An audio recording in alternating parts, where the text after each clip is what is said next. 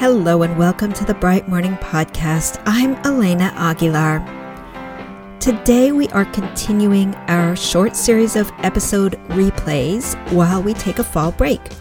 Last week we reshared the episode, You Want to Coach for Equity? Start here. And today we're replaying the perfect companion episode, How to Coach Strong Emotions.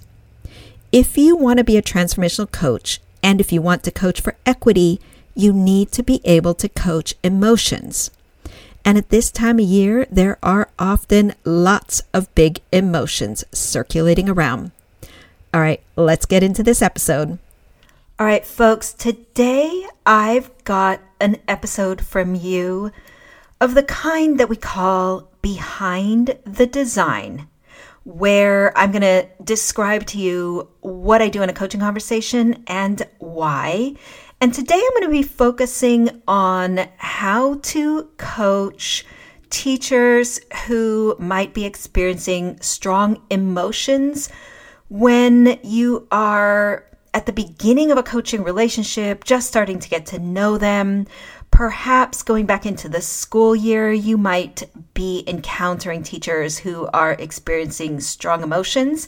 And I want to share some strategies and pull back my thinking on why I say and do what I do. So if you are looking for additional strategies on how to coach teachers around emotions, and particularly when you are witnessing a lot of emotions, this episode will help you. Before we dive in, I want to quickly thank friend of the podcast, Brisa HP from California. Brisa, your support makes this show possible. To learn more about becoming a friend of the podcast, please check out the link in the show notes for this episode. All right, let's jump into it.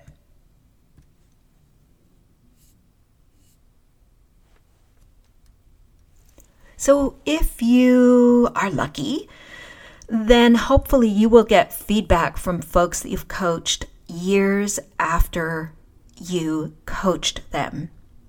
I have gotten lots of affirmative, positive feedback on my coaching. And just like when old students would come and visit me, I'm so grateful to hear how my former coachees or clients are doing, how my students were doing as well, and to reconnect with them. One of the things that folks who I've coached say to me over and over and over when they are offering those affirmative reflections is, Elena, you just listened to me really well. And I'm going to be honest with you. Sometimes I feel like I want to be acknowledged for the great questions that I asked, or maybe some advice that I gave, or a suggestion, or an activity I led them through. Sometimes I feel like, really? All you remember, or what you remember most strongly, is that I listened to you really well? And then almost immediately, I feel humbled by that appreciation, because listening to someone really well is an incalculable gift. It's an unmeasurable gift. Listening is hard. I have lately been thinking about what skills to work on with coaches who are more experienced, with folks who have had a number of years of trainings. Like, what are the skills to continue building, to work on? What are the new skills? And I came back to, wait, we need to go back to listening. We need to work on listening again and again and again. I have been coaching for almost 18 years now, and I am still working to refine my listening skills because it is hard.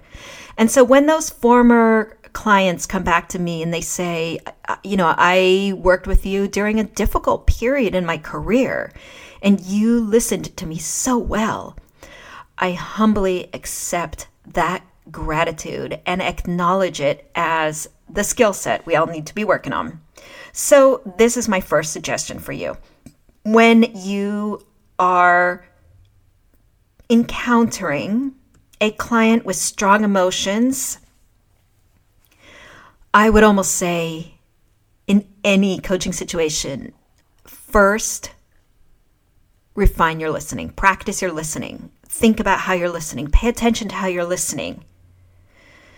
Give your client space to talk. Just give them more and more space and time to talk. And yes, sometimes that does mean you need to be able to craft a good question to get them to talk. But sometimes it is as simple as tell me more. In the beginning of the 2021-22 school year, I anticipate that you will be meeting with teachers or whomever you coach who may be experiencing a lot of emotions. And I'm saying that around this school year because we are still in a very uncertain, difficult time. And we're also in a time when, yes, certain things are getting better and we are resuming some normalcy. And yet we have not fully processed the last 18 months. And that is going to take years, maybe decades.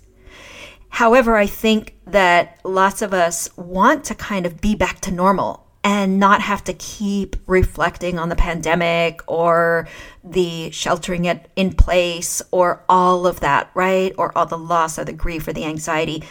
Many of us are kind of like, okay, let's go on. Let's get back to this. We got to recuperate a lot of learning for these kids and so on. So I think there's going to be layers of emotion that may manifest in ways that we don't expect. In teachers getting perhaps more upset than you would expect around certain things. There's also a lot of changes that have happened and that are happening that are connected to the pandemic and connected to other things that are going on. Perhaps districts that have a new or renewed commitment to racial equity. Perhaps other changes that have to do with budgets or finances or just personnel changes. So many people have left their jobs or changed their jobs in the last year and a half.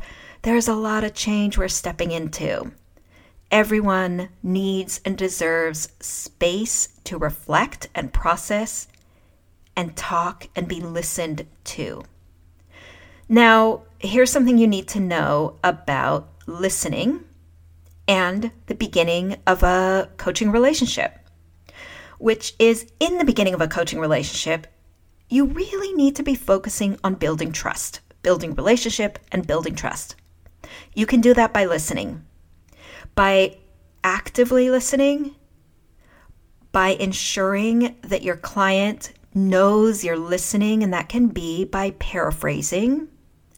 It can be by affirming things that they say.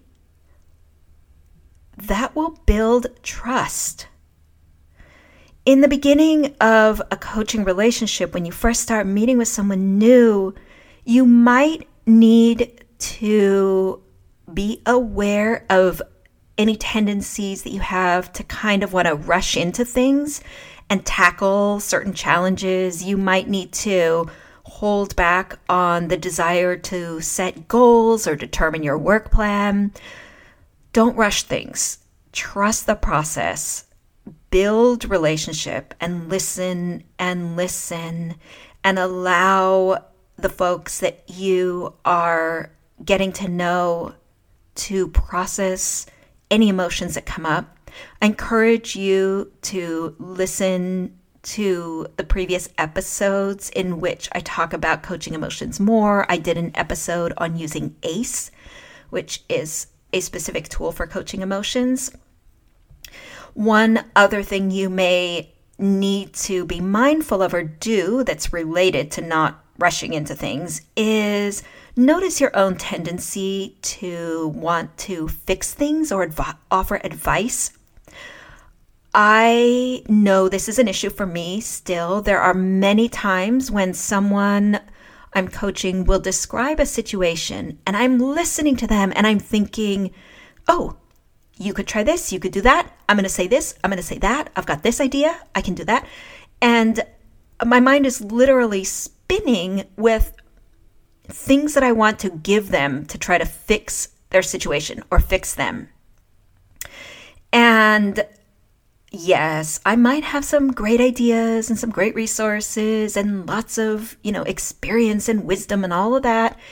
And people need and deserve space to process it all and talk about it all. And then they need and deserve the invitation to decide which direction to go in or what to tackle. And they deserve to have my confidence that they can figure out some of the answers to their problems. In those moments when a client feels overwhelmed, in some ways what they need more than anything is for someone to believe in them and believe that they can solve their problems, because a lot of the time they can. And yet in that moment of overwhelm, almost at the root of the problem is that they have forgotten their own power. They've forgotten their ability to figure out their issues. And so if in those moments I jump in with offerings and solutions, and sometimes I do, sometimes I make what in retrospect to me feels like a mistake, and that just happens. And then I try to be compassionate to myself and say, yep, that happened. Okay, come on back. Trust your client. They know themselves better than anyone. They know their situation. At some point, you might offer a suggestion, a resource, a tidbit of wisdom, but especially at first, let them talk through their situation. Ask questions like, what would be most helpful for us to dig into? Where do you want to focus this conversation? Tell me more, tell me more, tell me more. Paraphrase. Doing all of that again sends a message, perhaps unconsciously or subconsciously, to someone that you trust them, that you don't need to be the one providing all the answers. It is useful to define, perhaps for yourself with an individual person, define what is it that they might say that would lead you to offering that specific strategy or resource or tidbit of wisdom. Like, what does someone say that in your mind then makes you think, okay, now is the time? And again, as I said, that might be different given each person, but it's useful to think about and see if you can come up with that criteria.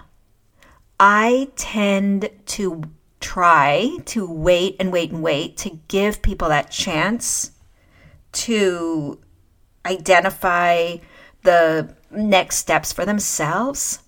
But sometimes someone will say to me, I just really need a suggestion. I really need to give me some advice. I really need, when they ask like that,